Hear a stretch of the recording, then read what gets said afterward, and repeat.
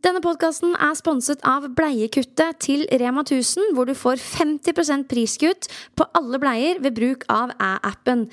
Du laster den enkelt ned der du laster ned apper, registrerer deg, og deretter går du til profil og trykker legg til Æ-kode. Det der du skriver inn bleier, og vips så har du aktivisert bleiekuttet, som gir 50% priskutt på alle bleier. Og bind og tamponger for den saks skyld, når du kommer så langt.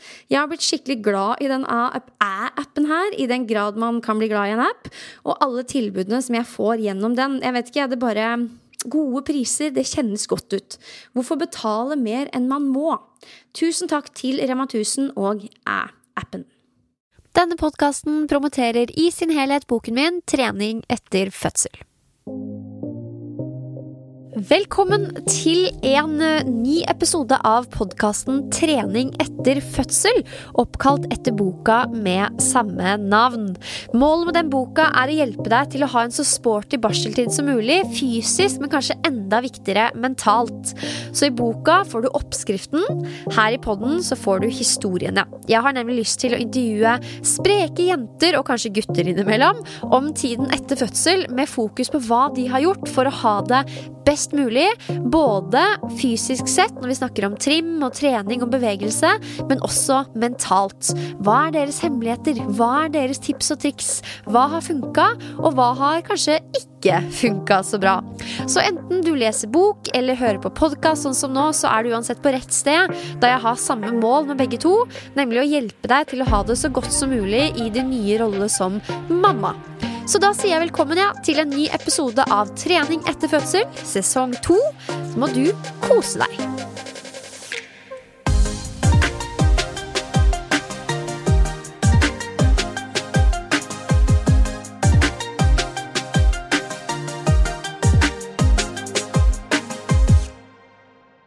Før vi sparker i gang dagens episode, så må jeg bare minne om at jeg har en treningsgruppe på nett som heter Trening etter fødsel, og denne her skreddersydd for deg som har født og ønsker å komme i gang på en riktig måte.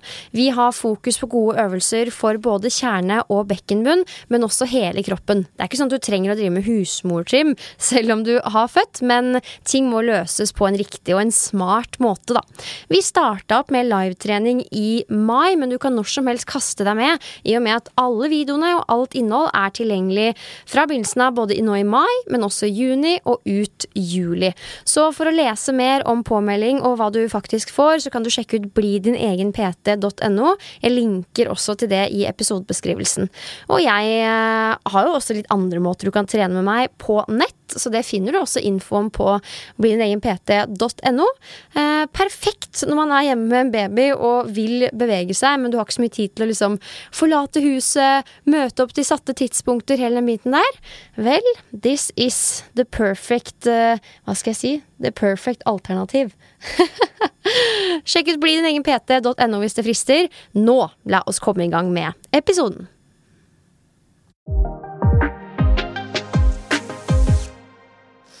Velkommen til en ny episode dere, og velkommen til deg, Tiril. Så hyggelig å ha deg her, og ikke minst lille Vega som med oss i studio i dag. Så hvis dere hører litt sånn knirking her og der, så vet dere hvorfor. Men ja, det ikke hver dag man får sitte til bords med en tidligere toppidrettsutøver, eller ja, tidligere og tidligere. Nå har du skiftet idrett fra skikjører til mamma, kan vi vel si. For mammarollen søren meg toppidrett, det også, synes i hvert fall jeg. Og så jeg spent på å høre litt etter hvert i denne episoden her, hva du tenker om den saken da. Men velkommen, Tiril. Hvordan livet? Tusen takk. Livet herlig. Det har aldri vært bedre, egentlig. Du der, ja. Du elsker livet som mamma. Jeg elsker det. Jeg synes det helt fantastisk. Og jeg hadde egentlig... Ja, jeg vet ikke helt hva jeg hadde sett for meg, men det mye bedre enn det jeg hadde trodd. Så hyggelig. Ja. Og vi skal jo snakke masse om det, men vi må begynne med deg. Og jeg tenkte at du kunne få lov til å fortelle litt om deg selv og karrieren din. Det jo et veldig stort spørsmål, men bare sånn sånn at de få som ikke kjenner deg får et enda bedre forhold til deg og ditt. Da. Du jo tidligere skikjører med en ganske sånn hissig merittliste.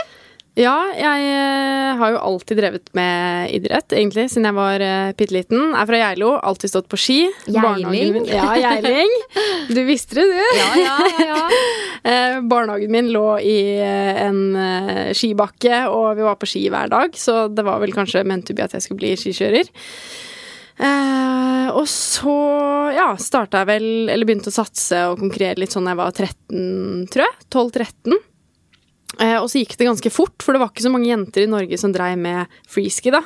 Som vi kaller det, eller twin-tip, eller jibbing. Det er jo mange for det er, navn. Det er jibbing, liksom. Jeg husker jeg var forelsket i gutta som drev med jibbing, som bodde i Bærum når jeg var yngre. Så det er liksom idretten din. Ja, det er idretten min. Er det sånn at vi da, når du startet opp og var sånn, når du pika, kunne man telle på en eller to hender hvor mange jenter som drev med det? Liksom, hvor sjeldent var det for jentene å gjøre det? I Norge var vi, jeg husker når jeg startet, var vi 3-4 som regel.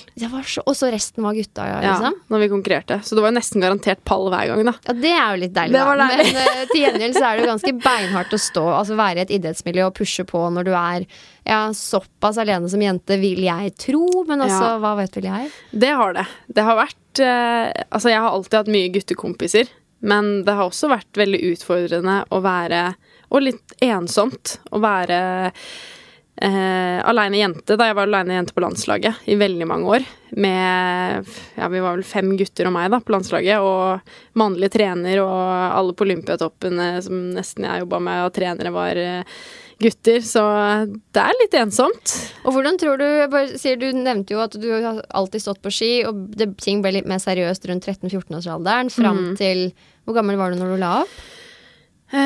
Da var jeg vel 23. Ja. Hvordan tror du det har preget deg? For det er jo ganske sånn der markant alder å være i en herredominert, eller et herredominert miljø, vil jeg si da. Ja. Hvordan har det preget deg, tror du? På godt og vondt. Altså, det har gjort at jeg har blitt tøff. Ting preller lett av meg, samtidig som at det også har gjort at jeg på en måte har lagt litt sånn lokk på meg selv, og den jeg kanskje egentlig er, hvis du forstår. Men det har vært litt sånn, de gutta har alltid vært en gjeng, og jeg har alltid vært med i gjengen, men du blir fortsatt litt utenfor. Og det var alltid sånn, du blir sånn småmobba for ting du gjorde, ikke sant? Hvis jeg la ut et eller annet på sosiale medier som jeg synes var kult, så kunne de synes det var dritteit, og det gjorde at jeg fikk kjempedårlig selvtillit og ikke hadde lyst til å legge ut noe på sosiale medier. Altså sånne småting da, hvor du følte at du hadde så respekt for gutta at det de sa og mente var rett. Så det har vært veldig mye positivt og gjort meg steintøff, men også utfordrende til tider. Ja. På godt og vondt, si. På godt og vondt. Og når du var da, var det 24 år du var når du la opp? 23-24. 23-24. Ja. Altså, det her kan ikke jeg så mye om, men er det tidlig eller sent å legge opp når vi snakker om jibbing? Det er sånn midt på treet, egentlig. Det er jo, jeg føler før, det er jo fortsatt en veldig ung sport på en måte, men før så la kanskje folk opp når de nærmet seg 30 da. Noen har jo bikket 30 år, mens nå så har sporten blitt litt eldre, så man blir bare bedre og bedre jo yngre man er nå. Så nå føler jeg kanskje det er vanligere å kanskje ikke legge opp sånn som jeg har gjort, men gå over til andre typer ting, filming eller frikjøring, eller liksom gjøre andre ting da. Men ikke konkurrere så heavy, for det er jo mye skader, og det er mye reising, og du offrer jo veldig mye da med å drive med toppidrett. Ja, men Gud, virkelig. Hva var grunnen til at du la opp da? Hva var liksom grunnen til at du klarte å si nok er nok, nå er jeg ferdig? Det var et par forskjellige ting. Ene var at jeg møtte kjæresten min på det tidspunktet hvor jeg var kanskje mest nede, eller lengst nede. Hadde vært skadet mye siste perioden. Kjente at motivasjonen dabba veldig, og hadde egentlig litt lyst til å kjenne på hvordan et vanlig liv var. For det hadde du nesten, altså egentlig aldri kjent på da? Nei, jeg gikk jo rett, på en måte, jeg begynte jo å reise veldig mye på ungdomsskolen til utlandet og konkurrere, så jeg har konkurrert internasjonalt i 10 år da. Og jeg føler det blir for dumt å si gå glipp av noe, for jeg har jo opplevd ekstremt mye. Men du på en måte offrer jo mye, og det er mye du ikke får opplevd. Som vennene dine fra barndommen, da. Du ser bare det å gå på vanlig videregående skole, liksom, og det høres jo helt teit ut, men Nei, men sånne ting som vi andre tar som en selvfølgelighet, som du bare, nei, jeg har ikke gjort det. Ja, folkeskole, ikke sant? Du ser folk eller kjæresten min snakker om det hele tiden, hvor han har fått bestevennene sine der, og veldig mange av mine venner har fått sine aller beste venner der. Så det er liksom bare sånne småting, men det føltes bare riktig etter OL. Så kjente jeg veldig, altså når jeg var der, så kjente jeg at det var veldig riktig for meg å gi meg den sesongen, og det gikk jo, da hadde jeg vært skadet lenge, kom meg heldigvis til OL, og det gikk kjempebra i kvalifiseringen, og elendig i finalen, og jeg kjente for første gang jeg har konkurranseinstinkt, så jeg flyr jo til skogs og griner og hyler, og er jo helt fra meg hvis det går dårlig. Men da var det sånn, da gikk jeg gjennom mediasonen ut fra konkurransen, med et smil om munnen, og bare kjente på en sånn lettelse. Ja. Og da var det ingen som visste at jeg skulle gi meg. Men jeg visste jo det, og familien min visste det. Og da kjente jeg bare at det var et sånt tegn på at dette var veldig riktig for meg, da. Så avsluttet jeg med X Games på Fornebu. Og kom på 3. plass, og da var det liksom enda mer riktig å gi seg, på en måte, når man havna på pallen i siste konkurransen. Ikke sant? Og du kjente det i kroppen at nok er nok, på en måte? Ja, jeg var helt ferdig. Shit, det er sykt da, på en måte, i en alder av 24, bare være sånn, ja, nå er jeg ferdig med denne delen. Du har på en måte levd 2 liv da, du skal føles på ny, du nå. Ja, men det er det mange sier sånn, det er mange som synes at jeg virker så gammel fordi jeg på en måte har levd ett liv ferdig, og nå er jeg inne i en helt ny epoke av et nytt liv.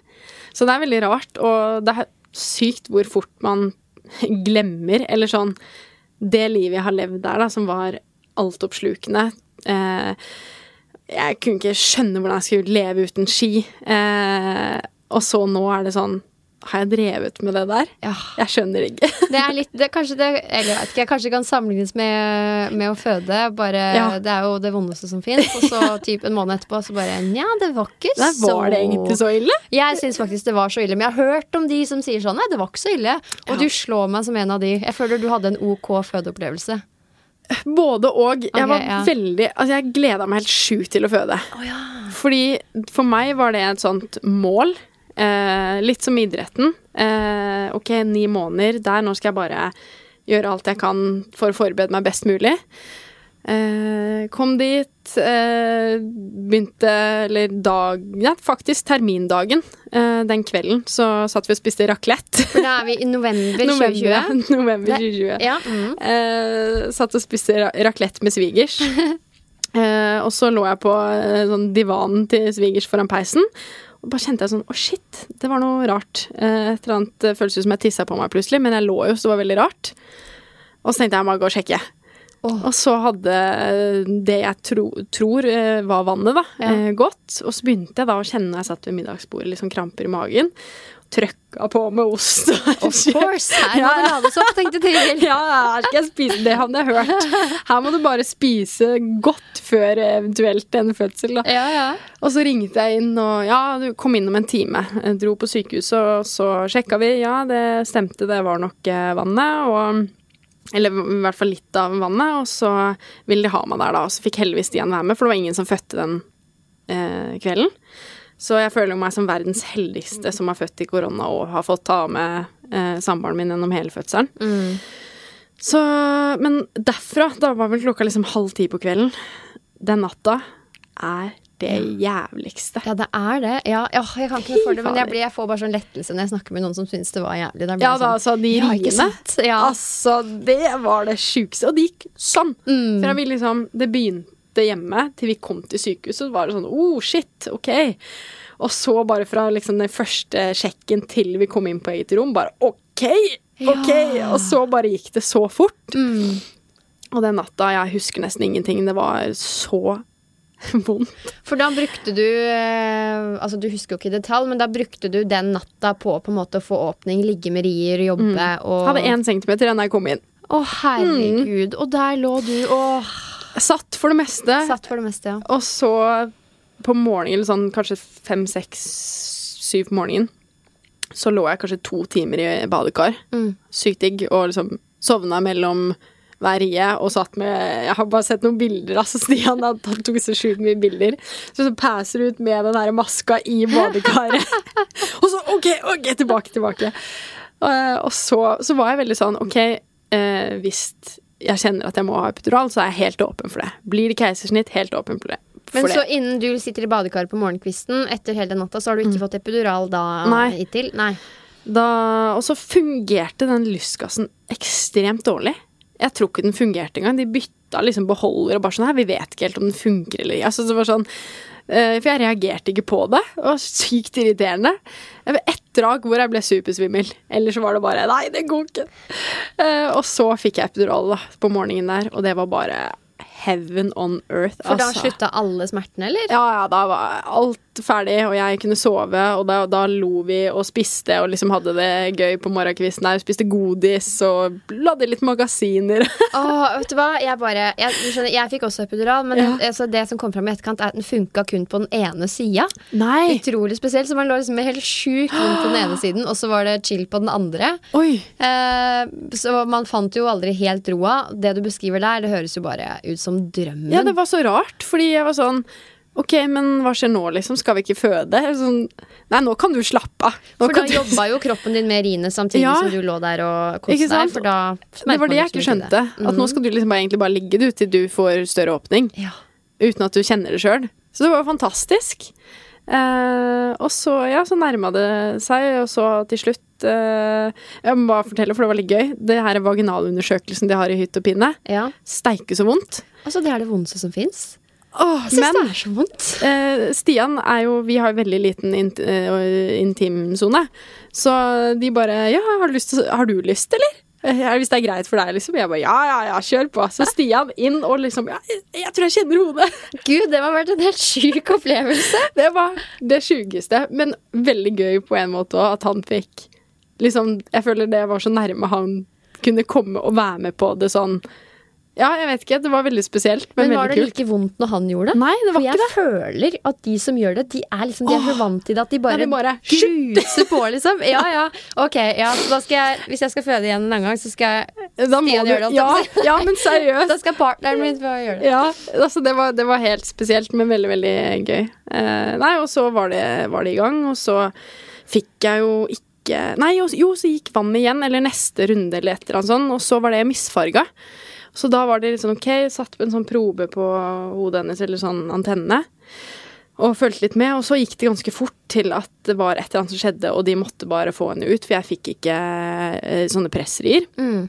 Så da endte det slutt opp med sugekopp, og så var hun ute på 4 pushere. For da hastet det visst litt, og så det var visst det sykeste Stian noensinne hadde sett. Ja, det tror jeg på. Han trodde jo ungen skulle, altså de skulle dra i hodet, liksom. Så husker du da når barnet kom ut, hvordan det så ut? Eller, det er veldig rart å spørre om, men ser det ikke litt rare ut, disse sugekoppbarna? Jo, men hun var ikke så ille, men det som var at jeg ble tatt fra, altså, de tok og la henne opp på magen min, og så tok de hun vekk med en gang, fordi hun pustet ikke.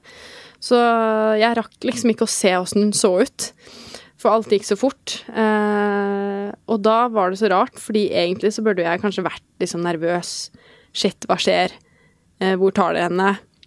Men da tror jeg hadde så mye adrenalin, og Stian ble med ut, og jeg bare high-fiva med jordmora.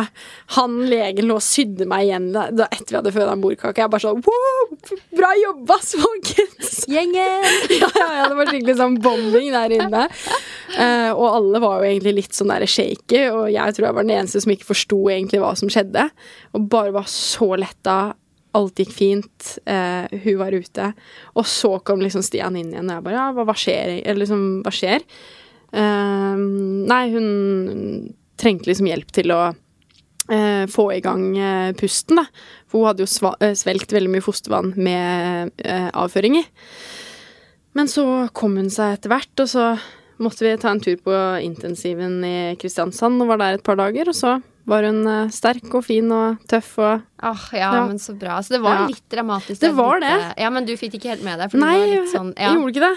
så det var jeg egentlig veldig glad for. Og jeg hadde jo ikke født før, så på en måte så er jeg også litt sånn glad for at jeg ikke gjorde, altså ikke hadde så mye forventninger til fødselen, eller det som skulle skje, eller det der ikoniske bildet med å få barnet opp på brystet. Altså jeg var veldig sånn, det som skjer, det skjer. Og jeg tror derfor, altså jeg tok såpass lett på det, og ja, jeg tror det i mange tilfeller bidrar kanskje til å gjøre det litt lettere, fordi altså, det er jo umulig å si hvordan det greiene der går. Man har jo null kontroll.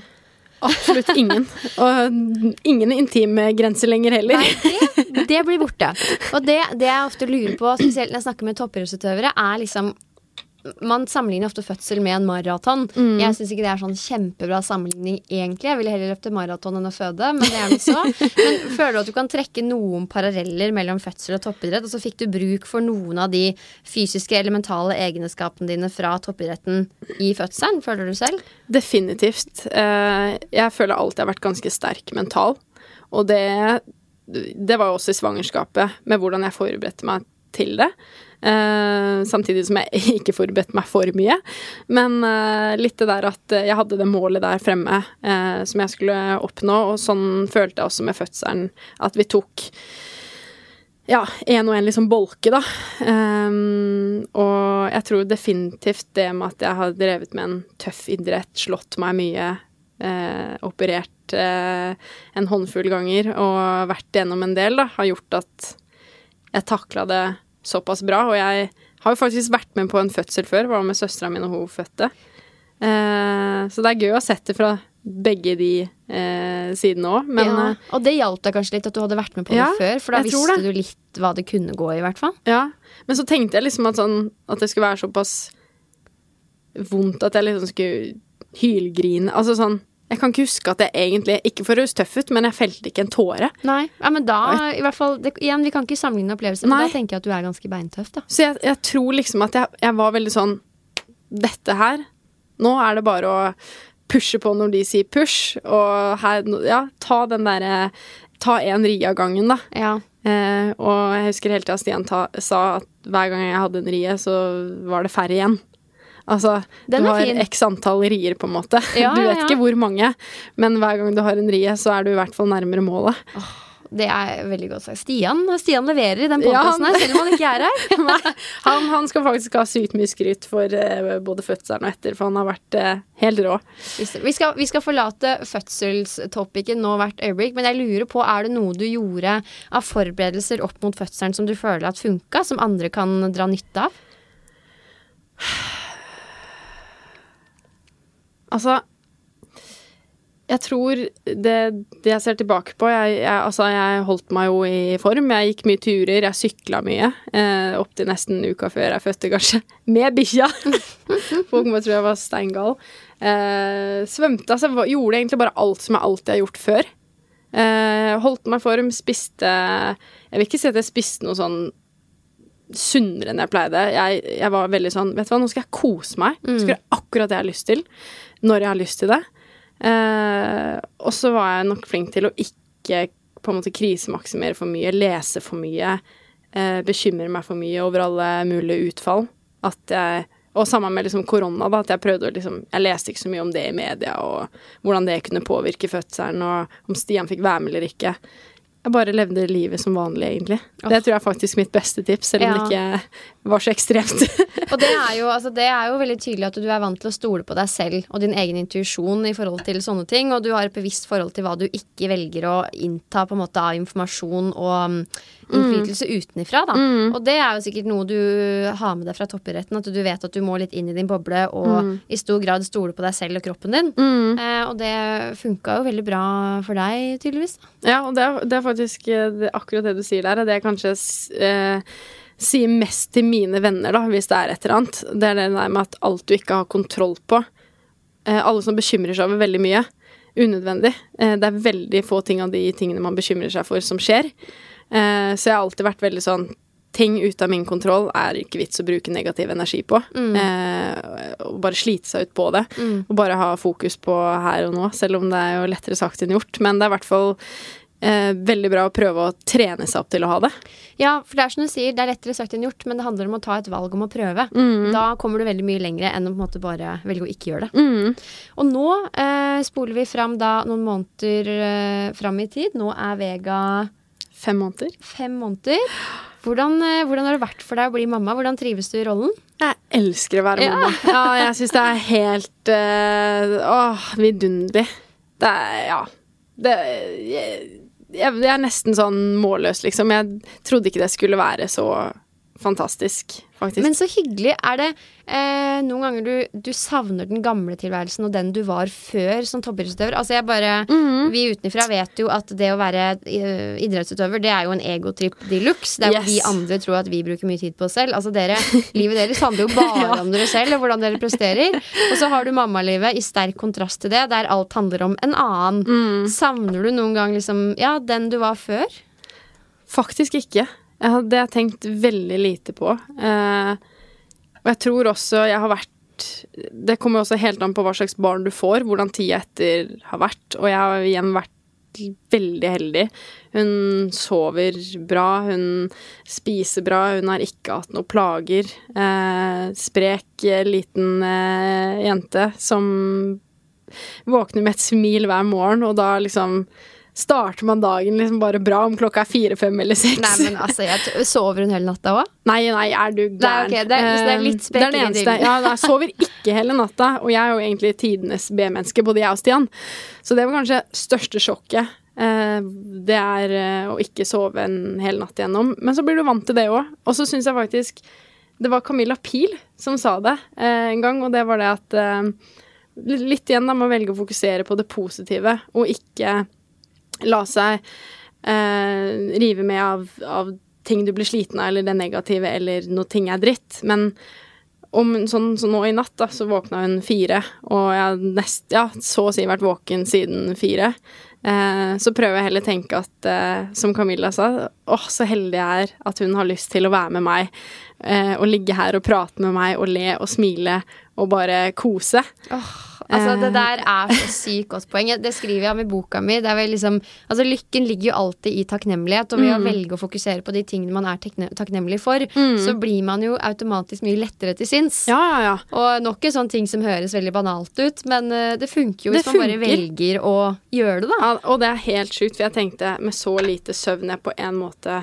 Altså ikke lite, men sånn hvor mye sprekker det i søvn hver natt, for det jo, jeg ammer jo nesten hver 3. time på natta. Så det blir jo, og noen ganger mer enn det. Altså, for du fullammer, eller? Jeg fullammer, ja.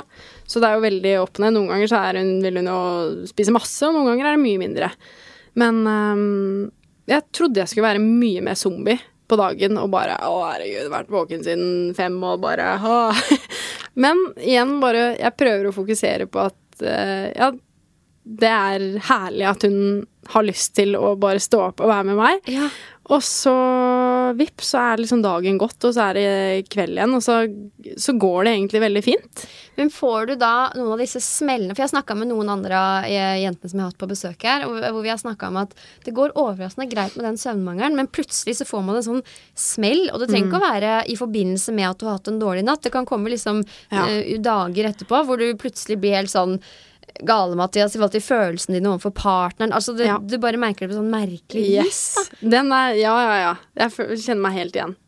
Det kan nok stemme at man tar det ut i noe sånn i stedet for. Så, men et eller annet sted må det jo komme ut, tenker jeg. Ja. Det kommer i form av tårer, plutselig. Ja. Men det har gått overraskende bra, faktisk. Så jeg tror bare mitt beste tips, sånn generelt, hvis man føler på at ting litt sånn, litt mye, at bare prøv å se det positive i enhver situasjon. Det hjelper faktisk, og spesielt over tid, at bare, det gjør det. Så enig.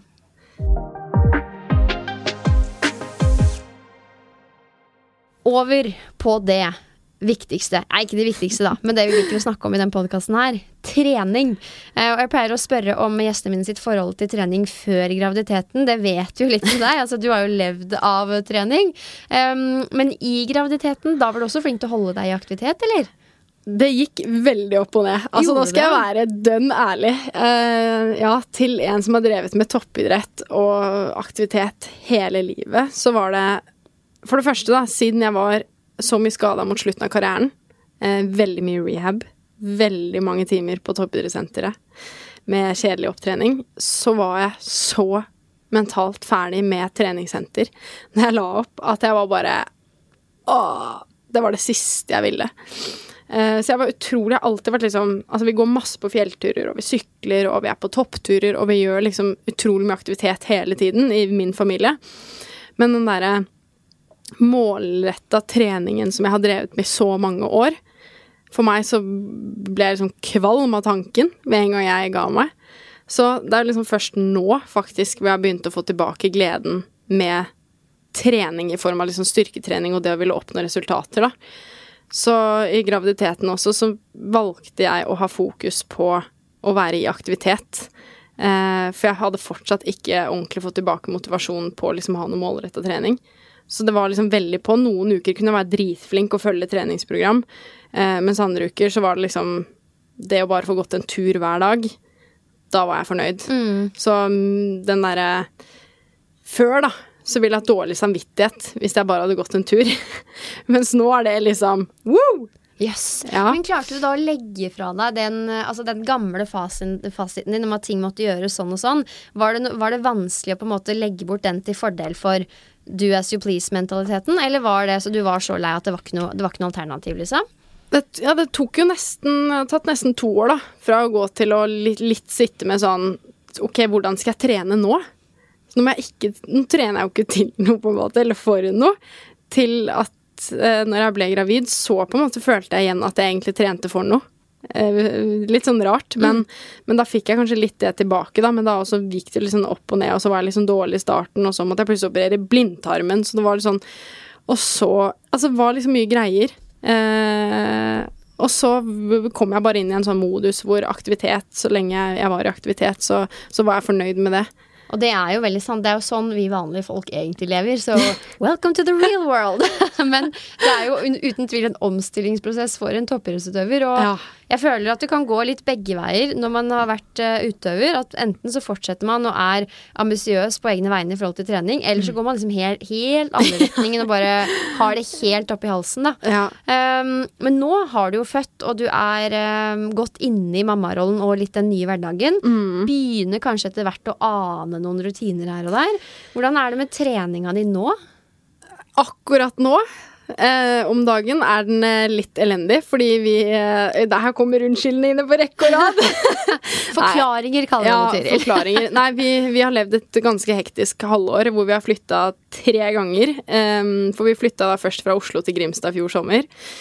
Og så bodde vi hos foreldrene til Stian, flyttet vi en leilighet, og så flyttet vi fra den leiligheten til en annen leilighet, og så fødte jeg bare uka etter, og så har det liksom vært alt med det å komme inn i det, før jeg på en måte har følt at jeg kan ha overskudd og begynne å tenke på trening. Og nå har vi endelig fått flyttet inn i det huset vi flyttet inn i fjor sommer. For vi har måttet pusse opp litt. Så det har vært bare så mye, og jeg skal være ærlig og si at det har vært minimalt med overskudd, så det har vært igjen den der aktivitet. Jeg har gått mye på turer, trilleturer, jogget litt med vogn, gjort litt yoga, prøvd å liksom gjort i hvert fall noe hver dag da, i form av aktivitet. Men nå skal vi få treningsrom i huset, så nå blir det nyere tider. Altså, det jeg skjønner, vi har jo treningsrom hjemme, og det jeg har sagt før, jeg skjønner ikke hvordan jeg skulle fått til å trene så hyppig som jeg trives med da, hvis jeg ikke hadde hatt det hjemme. Så jeg kan ikke se for meg å dra på treningssenteret 4 ganger i uka. Nei. Så dere som får det til, I salute you, altså virkelig. Jeg tror at det treningsrommet kommer til å gjøre ditt liv men det er akkurat det. Ja. Og sånn, vi fant ut at det må vi bare prioritere i huset, fordi begge er ekstremt glad i aktiv livsstil og trene, og spesielt styrketrening da. Noe jeg savner veldig, og ikke sant, treningssentrene har vært stengt, opp og ned.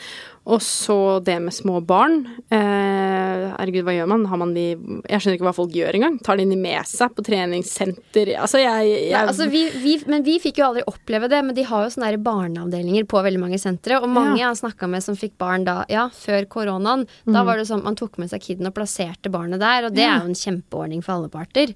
Men de må vel kanskje være en viss alder, eller? Ja, jeg tror ikke de trenger å være så gamle, skjønner du. Men ikke sant, vi er nolduser, for vi har aldri opplevd akkurat det. Vi er mammaer av koronaen. Ja, nei, så det skal bli samla godt, altså, jeg gleder meg. Men det skjønner jeg. Ja. Men hva med liksom kroppen da? Du kjenner jo kroppen din sånn fysisk bedre enn veldig mange andre. Du har jo et så oppegående forhold til det. Det har man jo som utøver. Hvordan kjennes den nå, et halvt år etter fødsel? Føler du at den er tilbake som før, eller har den endret seg? Den har endret seg. Ja. Altså, den har endret seg i form av jeg ser og kjenner at det henger jo litt her og der. Det er jo litt det her løse som ikke er helt strammet opp. Så det gleder jeg meg jo til å komme i gang med. Men utenom det så må jeg faktisk si at jeg føler meg egentlig ganske som før. Og det gikk også ganske fort. Faktisk til at jeg kjente at liksom ok, nå er kroppen min tilbake selv om jeg var noen kilo tyngre, men jeg har alltid hatt et veldig sunt forhold til kropp, og jeg har aldri vært en sånn slank toppidrettsutøver. Jeg har alltid hatt litt valpefett, som pappa kalte det, på magen. Aldri hatt liksom sixpack, og folk tenker at liksom toppidrettsutøvere ser ut som noen modeller. Overhodet ikke i mitt tilfelle, og det har heller aldri vært mitt fokus. Jeg har vært litt sånn det viktigste som har vært å ha en sunn og sterk kropp, og jeg er en livsnyter, så det har liksom vært mitt fokus. Det er så godt. Og jeg kan kjenne meg litt igjen i det. Altså, jeg tror bare når man jobber som trener, så kjenner man på en forventning, egentlig mest fra en selv, om at man skal se sånn og sånn ut. Og det kan skape litt sånn negative følelser hvis du ikke innfrir den malen da, som du tror at folk forventer av deg. Har du noen gang kjent på liksom et ubehag ved det, at du ikke har sett ut sånn som folk forventer, eller har du klart å gi blanke hele veien? Nei, veldig, altså blanda. Både og. For eksempel, jeg har aldri vært en person som har syntes det har vært gøy å legge ut bikinibilder av meg selv, fordi jeg føler jeg ikke innfrir i den der toppidrettskroppen. Samtidig som at jeg har veldig god selvtillit, og jeg har aldri liksom følt på en sånn som skam ved det, eller jeg har ikke latt det at jeg har litt ekstra kilo på kroppen, eller litt valpefett, gå utover min selvtillit, og jeg sprader rundt på stranda og kaster ball og ikke sant, stuper og styrer på. Så det har liksom vært litt sånn veldig sånn blanda, eller mixed følelser rundt det, hvis du skjønner? Ja, jeg skjønner veldig godt. Og nå, altså, vi må jo bare understreke hvilke maler vi snakker om her, for altså, å si at du har valpefett er jo egentlig helt sjukt, men jeg tror... Det er pappa som sier. Pappaen din. Jeg bare refererer. Ja, ikke sant, men det er jo sånn med det at det er sånn, den malen du forventer av en toppidrettsutøver, de er rippa to the bone, liksom. Men det er jo ikke sånn i det hele tatt, heller ikke hvis du jobber med trening, at du liksom ser ut som en fitnessmodell selv om du er mye bevegelse og trener. Men du bare tenker at folk tenker at de har skapt seg et liksom sånn, ja, men toppidrettsutøvere ser sånn ut, PT-er ser sånn ut, ikke sant? Men da tror jeg det er desto viktigere at sånne som deg og meg er her for å si at vi trener masse, vi spiser dritsunt, men vi ser ikke rippa ut for det om, da. Nei, du er ganske ripped, da, det må jeg si. Nei, ikke det helt. You look smashing. Nei, ja, du også, altså, har du. Men vi ser ut som vanlige jenter. Der har du det. Som trener mye. Sunne, vanlige jenter. Ja, absolutt. Og deretter så skal vi begynne å lande litt, men vi må liksom innom noen sånne temaer som jeg tenker at vi alle tenker på etter at vi har født. Så nå skal jeg skal si ett ord, og så skal du si det første ordet du tenker på, som på en måte beskriver ditt forhold til det. Oi, så bare ett ord? Ja, okay. Og så skal du få utdype. Så det første, vi har vært litt innom det da, det første er kroppen. Sunn. Ja, fordi... Det viktigste for meg er jo, eller sunn og sterk, da, eller sånn, ha et sunt forhold til kroppen sin. Ja. Og også fokusere på å spise sunt, men også nyte livet. Ja, og også, spesielt da etter fødsel. Ja. Og så er det dette her etter fødsel, ditt forhold til søvnunderskudd.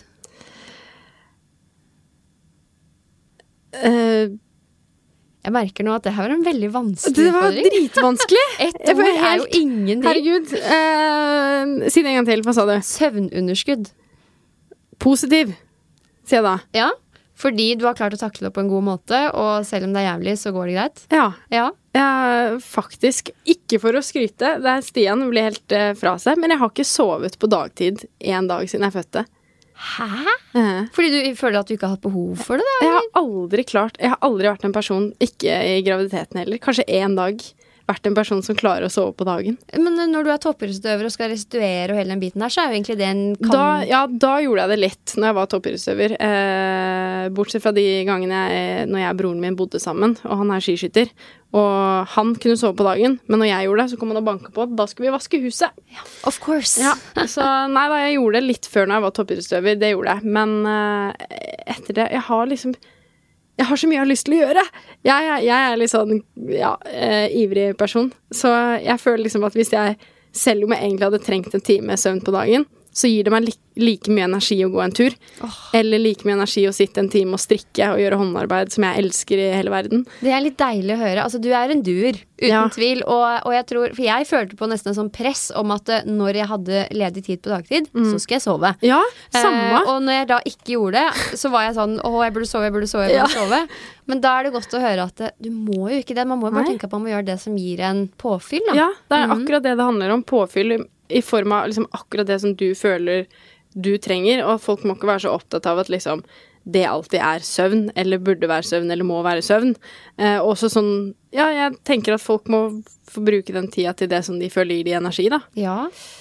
Men det skal jeg ta med meg, og det må dere som lytter også gjøre. Ok, bleieskift. Kosestund. Fy søren, Tiril. Dette her Ja, men jeg trodde jeg har fy fader, i hele graviditeten, jeg har bikkje, så kunne jeg ikke ta opp hundebæsj. Nei, for du bare Det er bare du aner ikke hvor mange ganger jeg kastet opp når jeg gikk på tur med hunden min. Det var helt sykt, og Stian elsket det. Og han drev og kødda med det hele tiden, og sto og filmet meg og la ut på Snapchat hver gang jeg så brakk meg i grøftekanten, liksom. Men, og så jeg tenkte bare sånn, herregud, hvordan skal jeg klare å ta en bæsjebleie? Så går det her noensinne over? Nå klarer jeg å ta hundebæsj igjen, heldigvis. Og foreløpig så går det kjempefint å ta bæsjebleier. Det er null stress. Men jeg elsker den der bleieskiftstunden, fordi du får en sånn, det er et eller annet med oppmerksomheten til barnet og den kontakten man får på stellebordet. Det er ofte der hun ler mest. Så det har blitt en veldig sånn hyggelig greie. Så da tar du alle bleiene hjemme, da? Nesten. Du gjør faktisk det. Men det er mest fordi Stian er jo på jobb hele dagen, og så har jeg slutta å skifte bleie på natta, så det lekker jo ut i hytt og pine. Men altså, jeg må bare, det her er en liten digresjon, men du høres ut som jeg vet at du også har dine svake punkter, men du er on top of things, og det tror jeg er fordi at du er god i å mestre på en måte utfordringene du har foran deg. Du nailer det her med søvnunderskudd, du trives i mammarollen, du ser positivt på det som er vanskelig, og da har du på en måte rundet tilværelsen litt, du gjør det beste ut av alt. Men du skulle møte mora mi, så skjønner du hvorfor jeg er akkurat sånn jeg er. Det ligger igjen nå, ja. Jeg er prikk lik mamma. Jeg har aldri sett mamma på en måte, hun klager aldri på en ting. Hun setter seg sjelden ned for å slappe av. Da hun er lik som meg, eller jeg er lik som hun. Hvis hun skal gjøre noe for seg selv, så er det håndarbeid eller snekring, eller hun er liksom handy dame. Og velger å tenke på det positive i alle situasjoner, og er superoptimistisk. Og blir du sliten? Altså, når er det du må be om hjelp? Bare sånn, kan du komme og hjelpe meg? Jeg orker ikke mer. Noen ganger så får jeg, for eksempel i går hadde jeg en liten sånn, et par minutter hvor jeg bare kjente at shit, nå ble det litt for mye for meg. Men så gjorde jo det igjen at jeg skjønte at jeg må kanskje roe ned litt. Det er ikke, jeg kan ikke drive på før når jeg har med et barn på slep. Eller ikke på slep, men sånn Men du har jo sånn vedvarende vedheng som på en måte er der, og da må man gjøre noen endringer.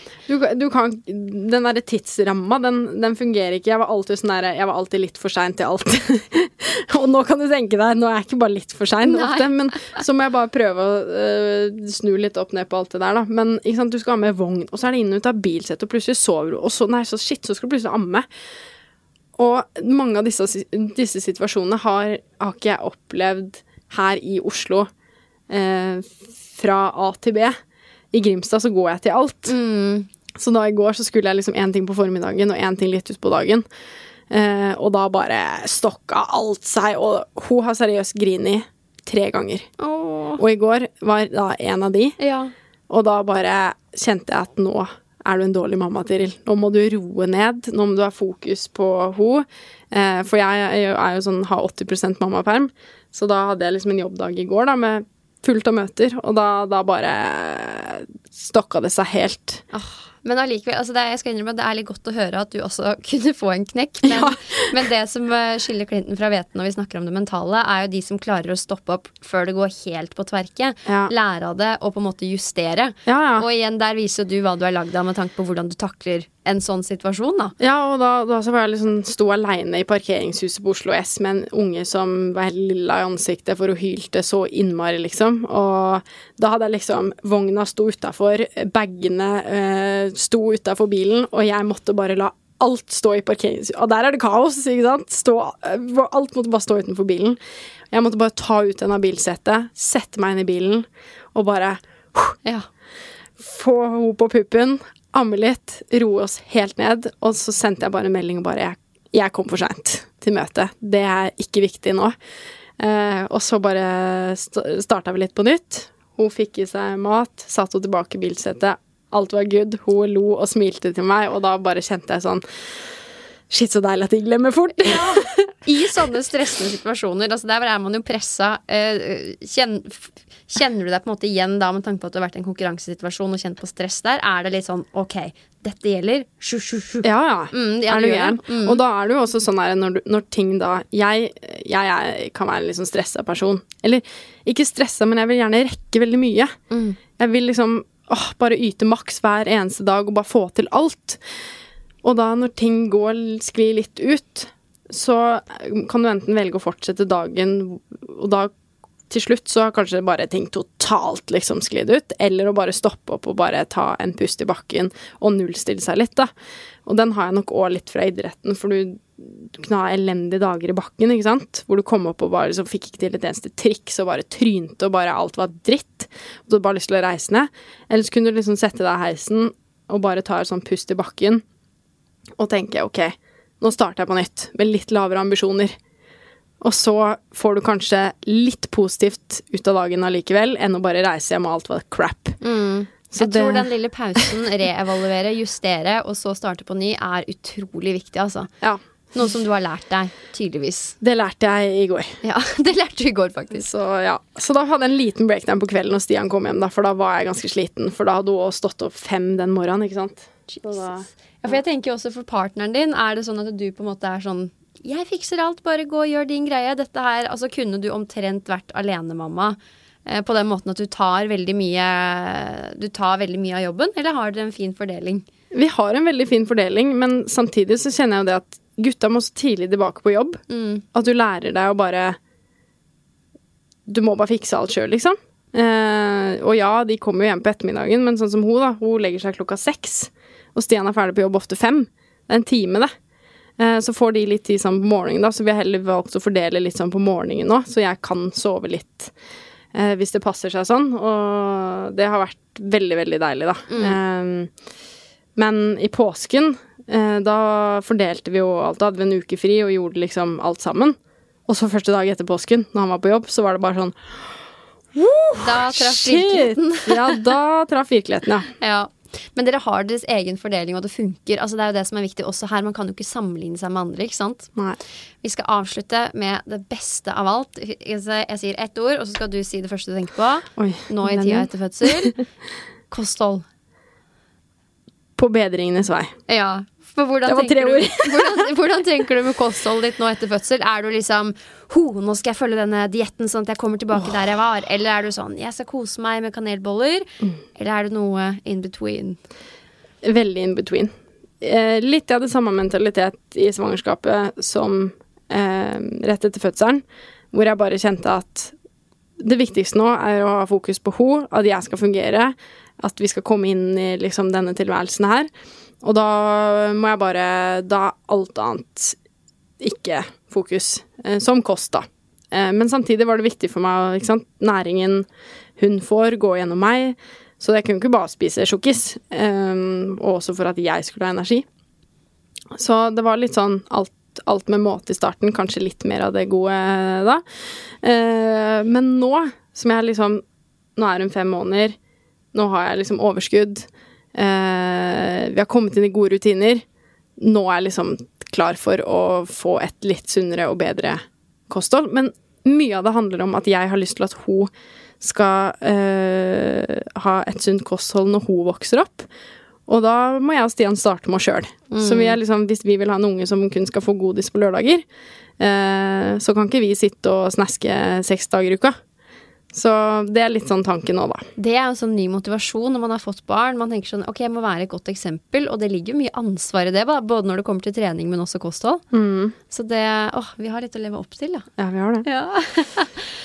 Nei, men så bra. Vet du hva, jeg kjenner at jeg ble skikkelig inspirert av denne episoden her. Det er jo helt fantastisk å møte noen som virkelig oser mental styrke. Vi vet jo at du hadde det i idretten, men det er så gøy å høre hvordan man overfører det til hverdagen, synes jeg da. Og igjen, som vi snakket om, det betyr ikke at man er feilfri, men det handler om hvordan man takler de humpene og, hva skal jeg si, knekkene som kommer da. Ja, rett og slett. Og der tror jeg vi har litt å lære av deg. Innstilling er alt. Det er faktisk det, altså. Ok, da er vi ved veis ende. Lille Vega har ligget og sovet hele episoden. Ja, det var jo spinnvilt. Jeg håper ikke at du får liksom smellen i det du går ut døra her. Jeg skal kjøre 3 timer bil, ja, så det blir interessant uansett, men foreløpig har det gått veldig bra. Ja. Tusen hjertelig takk for at du var med, Tiril. Og takk for at dere lyttet, og så høres vi snart igjen. Tusen takk for meg.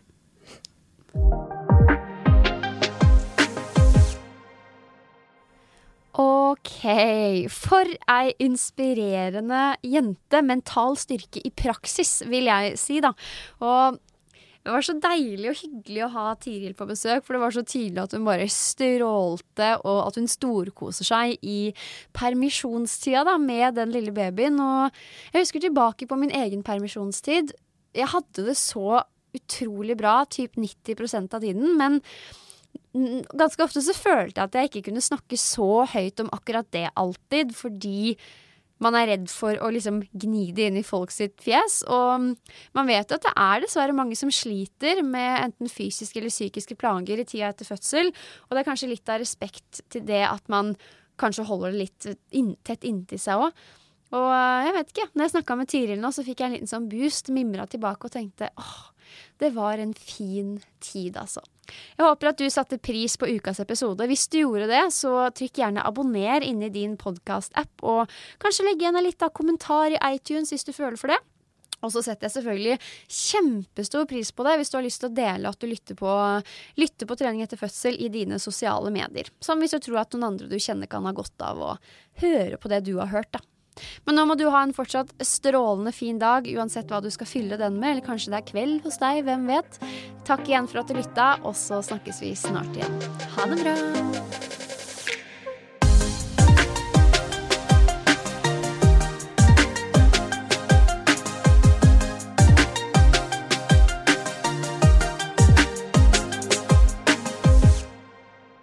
Denne podcasten promoterer i sin helhet boken min Trening etter fødsel.